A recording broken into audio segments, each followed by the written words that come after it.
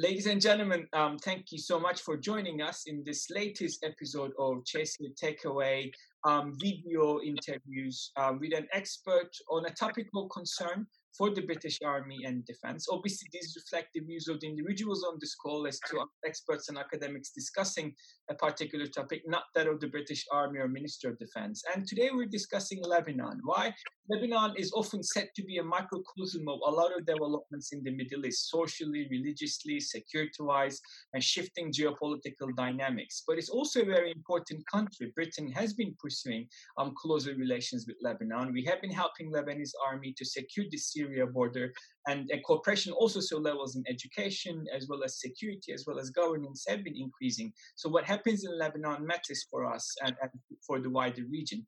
And today we are thrilled to have Lina Khatib, who is the Middle East and North Africa Director, Programs Director at the Chatham House, also a co-founder of the World Metal Congress that brings all the fans of heavy metal community to the UK, to discuss a country that she's got a long history of working, observing on. Lina, thank you so much for joining us. I'm just going to ask, obviously, the first question at the very obvious level, which is in the news a lot, that is the economic conditions in the country. We have seen some disturbing reports and images about banks shutting down, limiting money controls, as well as even putting metal curtains in front of their ATMs and etc. What are the current economic conditions in the country, and how did we end up here? Well, first of all, thank you so much for hosting me on this series. It's a pleasure to do this, although sadly, not much of a pleasure in terms of looking at the situation in Lebanon right now. It's not something that inspires optimism, I'm afraid, not in the short term, not in the medium term, perhaps in the long term, but maybe we can talk about that later. You started your question with highlighting, I think, the issue that is concerning the Lebanese population the most, which is how are they going to make a living in the current situation? According to the Lebanese government itself, 75% of Lebanese citizens are now below the poverty line. This is the worst financial crisis in the history of modern Lebanon. Even during the Lebanese civil war, the economy was not as bad as this. I mean, the year 2020 already started with debt to GDP levels being more than 150%, and that is growing as a proportion. And the deterioration of the Lebanese currency is one of the largest deteriorations that are happening right now in the world. I would say the third largest loss in currency value.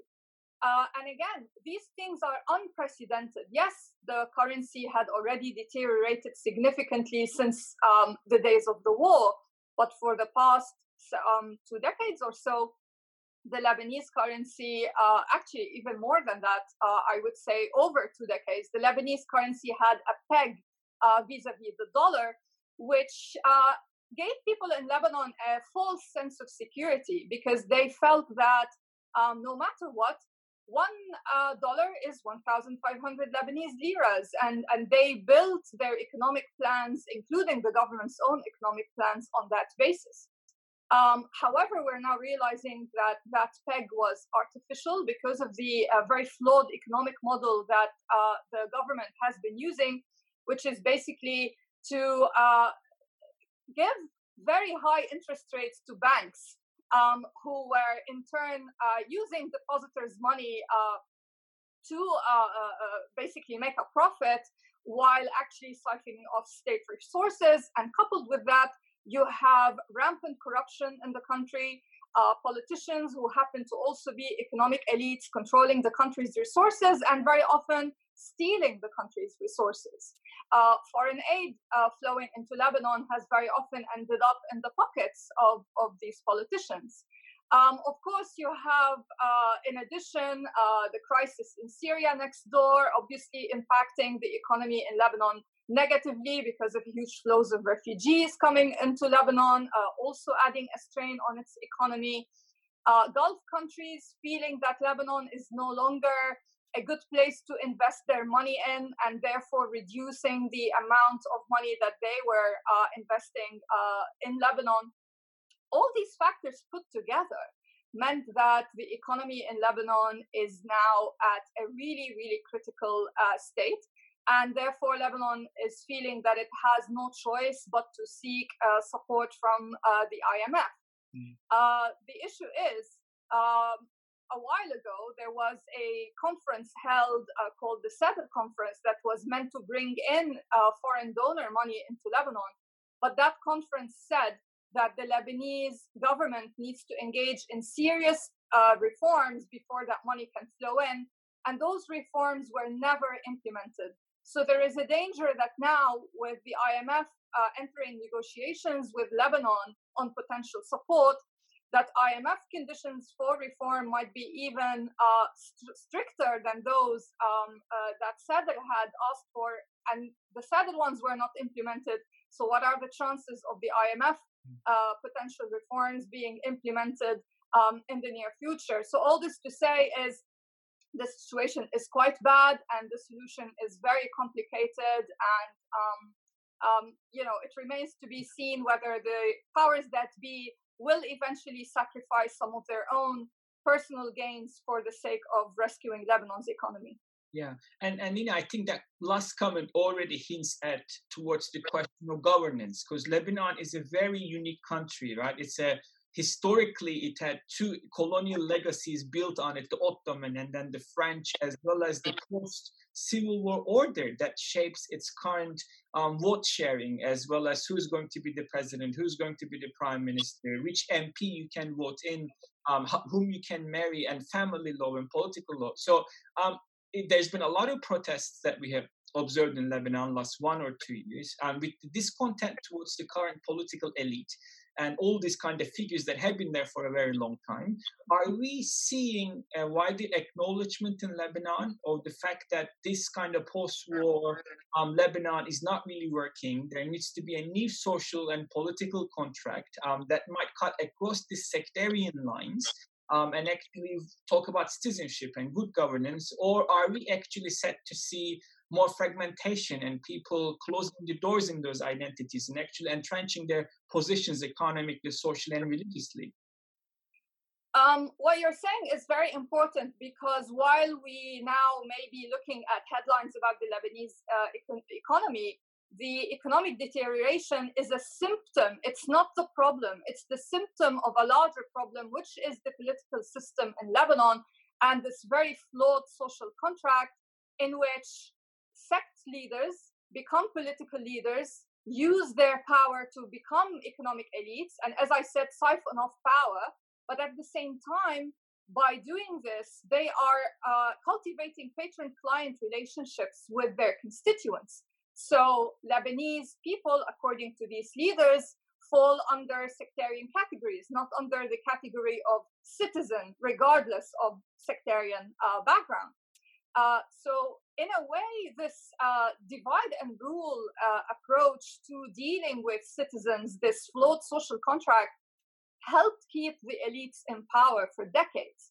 I personally refer to it as modern feudalism.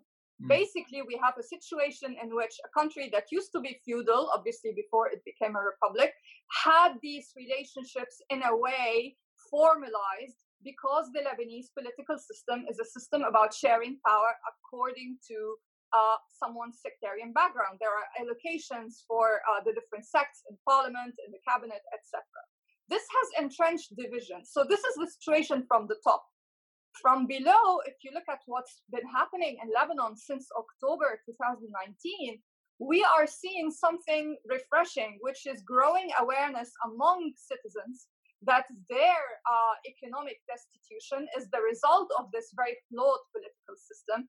And that's why people took to the streets in Lebanon in October 2019 and continue to do so.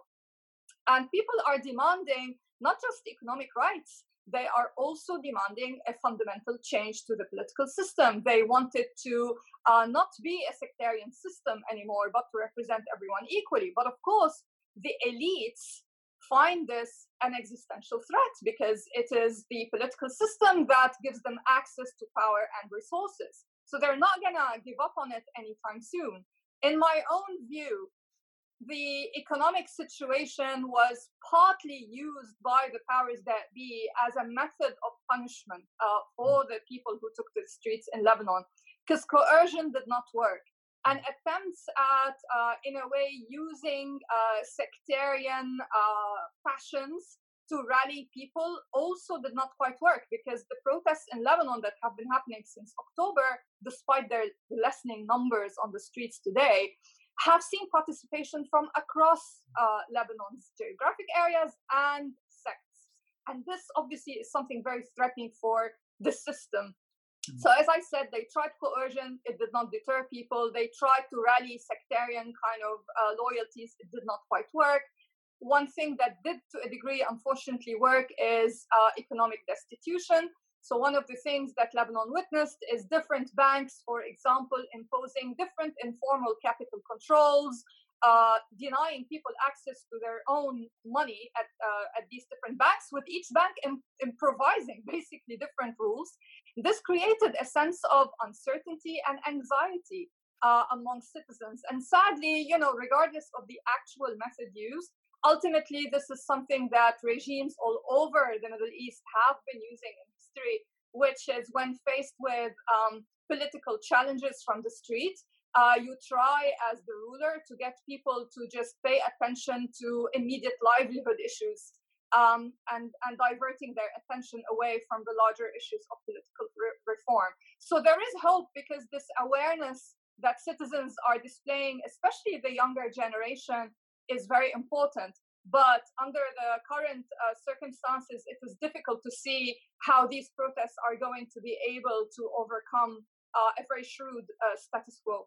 Yeah, and one particular group, Lina, that plays a huge role, and in fact, the increasing role in Lebanon since the last elections, we've tangibly seen that, is Hezbollah. And it's been amazing to observe how they have sought to maximize the current pandemic, even though Lebanon still has, we don't necessarily know the size of the pandemic at the infection rates in Lebanon because of the lower testing capabilities.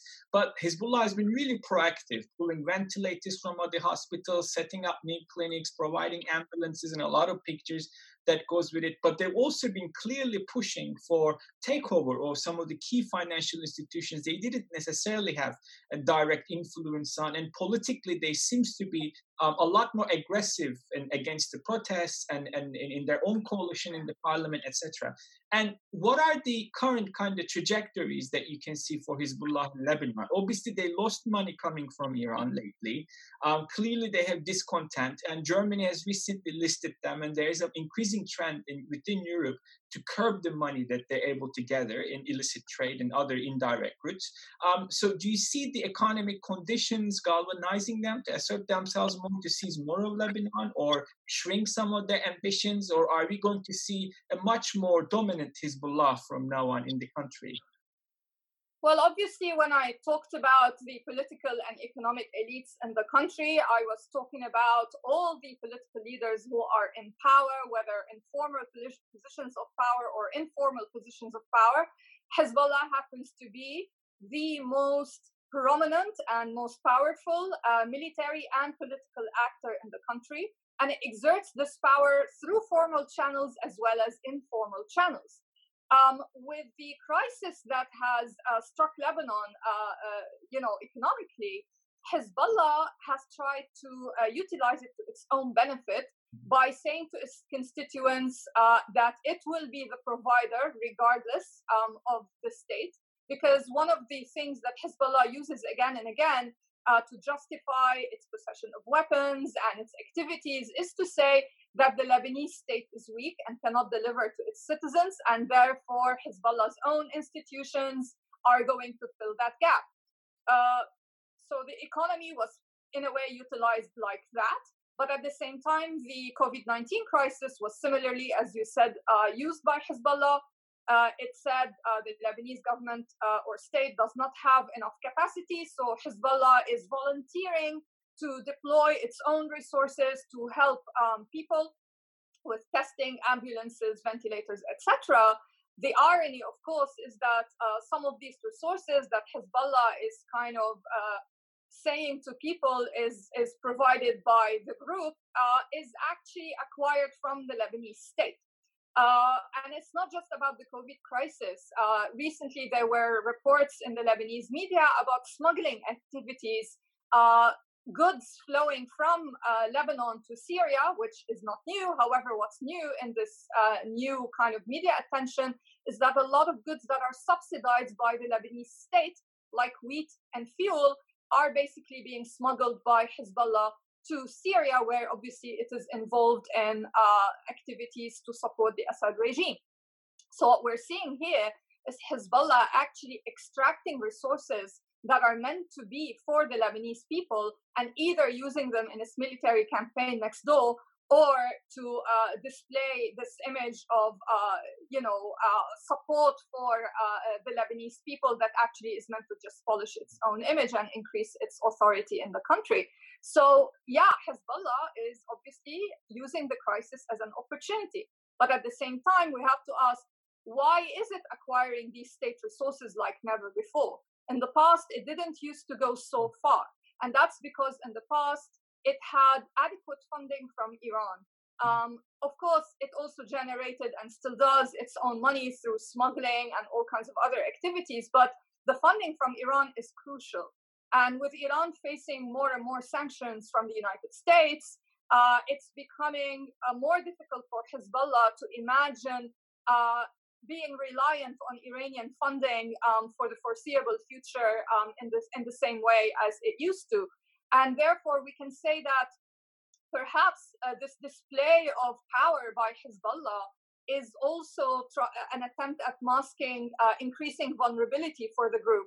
I wouldn't go as far as say Hezbollah is already on a fast decline, and that's largely because its opponents in Lebanon remain very weak and cannot really stand up to Hezbollah, even with its weakened financial capacity. They don't really have the same external support, for example, that Hezbollah enjoys from Iran. They don't have the military clout that Hezbollah does. They don't rally their constituents ideologically like Hezbollah still does with large sections of the Shia community. And therefore, Hezbollah is going to be influential in Lebanon for the foreseeable future, but it is not as invincible as it would like us to think. And Lina, I think your comments have already hinted at them, which is the involvement and impact of actors on what happens in Lebanon. Obviously, Iran is one of it, clearly through Hezbollah. Assad regime and Syria has always had an impact directly on Lebanon. It militarily invaded Lebanon till mid-2000s. And there is also the question of Israel, right? What Israel does militarily in the south, even in Syria, against Hezbollah and against Iranian targets have also some implications for Lebanon. And you already pointed out the unprecedented level of Syrian refugees in the country, where its 6 million population probably has up to 2 million or so Syrians within it. One every 3 or one every 4 person you see in Lebanon is said to be of Syrian refugee that has actually came into the country. What are those regional dynamics that are shaping the direction of Lebanon at this context, both socially and also limiting its chances economically and providing a political breakthrough? Well, Lebanon, unfortunately, has in its modern history always been a playground for external powers. Lots of external actors remain interested in Lebanon because of its strategic location, etc.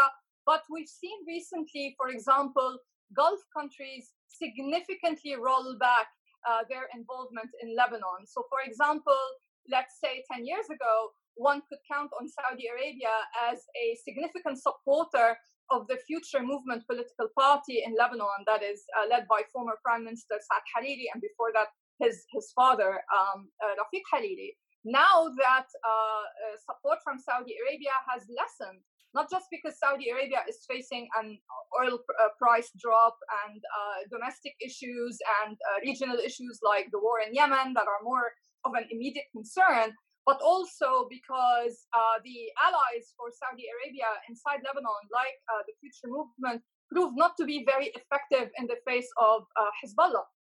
So the Gulf countries no longer see Lebanon as a great investment. This opened up the arena wide open for the Assad regime to try to reclaim a political role in Lebanon indirectly. So while Syria no longer occupies Lebanon militarily and hasn't done so since 2005, the current cabinet in Lebanon is very much dominated by Hezbollah and its allies, who obviously are allies of the Assad regime. So Iran looms large in Lebanon.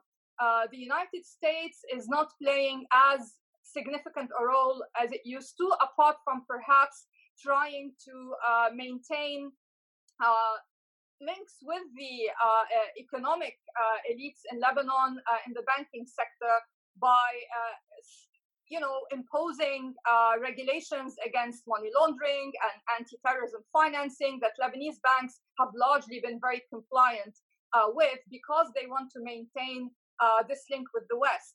Hezbollah actually, despite its resistance to this American influence on the banking system, also does not want Lebanon to become a pariah state and lose all its external funding from Western countries. So you have a bit of a dance. It's not black and white. On the one hand, Hezbollah is being sanctioned in different places outside, like most recently in Germany, even here in the UK. But at the same time, Hezbollah cannot afford for Lebanon to become like Iran.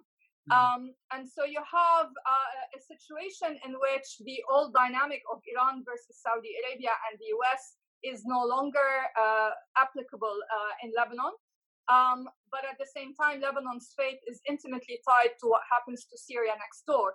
And ultimately, the United States seems to be approaching the Syrian war through the prism of Iran. The maximum pressure strategy that the United States is pursuing towards Iran definitely includes dynamics in Syria, and Lebanon will be, in a way, a side effect of that, rather than Lebanon being, a central issue in itself. So in a way, sadly, the situation in Lebanon means that the country doesn't have as much agency when it comes to regional dynamics. It will be impacted by what happens outside.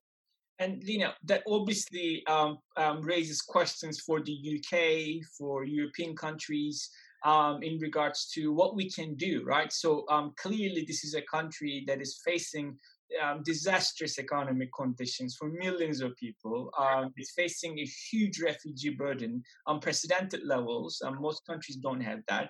And it's also facing all these extremely complex power dynamics with a state-lit, a militant group that dominates the economy and politics, and external actors that we see to be also problematic. What are some key areas do you think the UK or our European allies can focus on? I mean, obviously we have focused on helping the Lebanese army and armed forces, which are respected overall in Lebanon and by us, to help them to develop their skills, but also protection of the Syria borders, etc.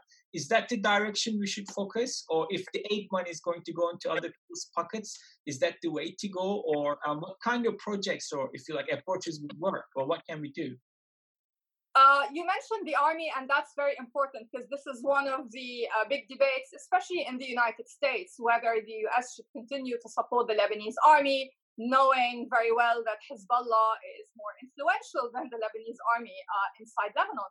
But that is precisely why the army needs to be supported. It is perhaps the only state institution that enjoys support and respect from everyone in Lebanon, regardless of their background.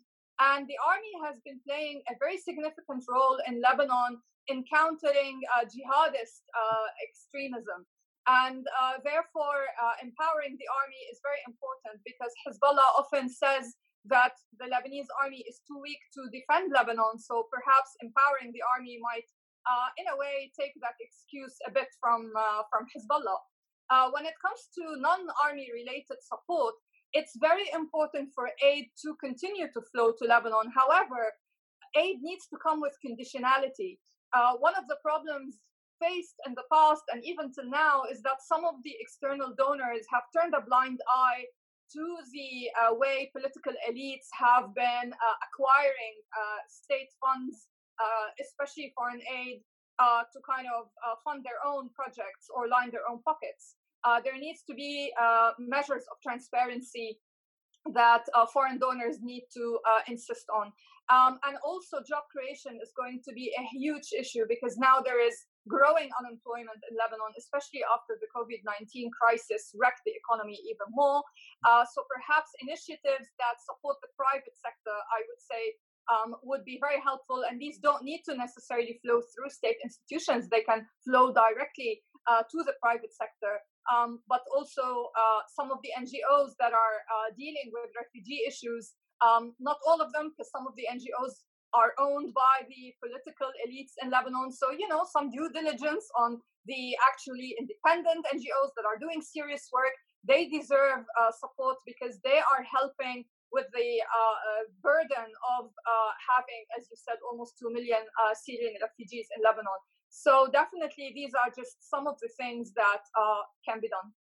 Lina, Lebanon is one of these countries that I've been going regularly a couple of times a year, often for the last 10 years or so. And I'm always dazzled by its complexity, its history, its social fabric, and the legacies of so much of the suffering and bad governance when its people deserve a lot more and a lot better. And you are one of the best people to actually capture all of these in 20 minutes. So thank you so much for providing such an overview of the country and the challenges facing us. And ladies and gentlemen, thank you so much for watching. And if you want to watch more of these series, you can follow us at www.chacer.org.uk.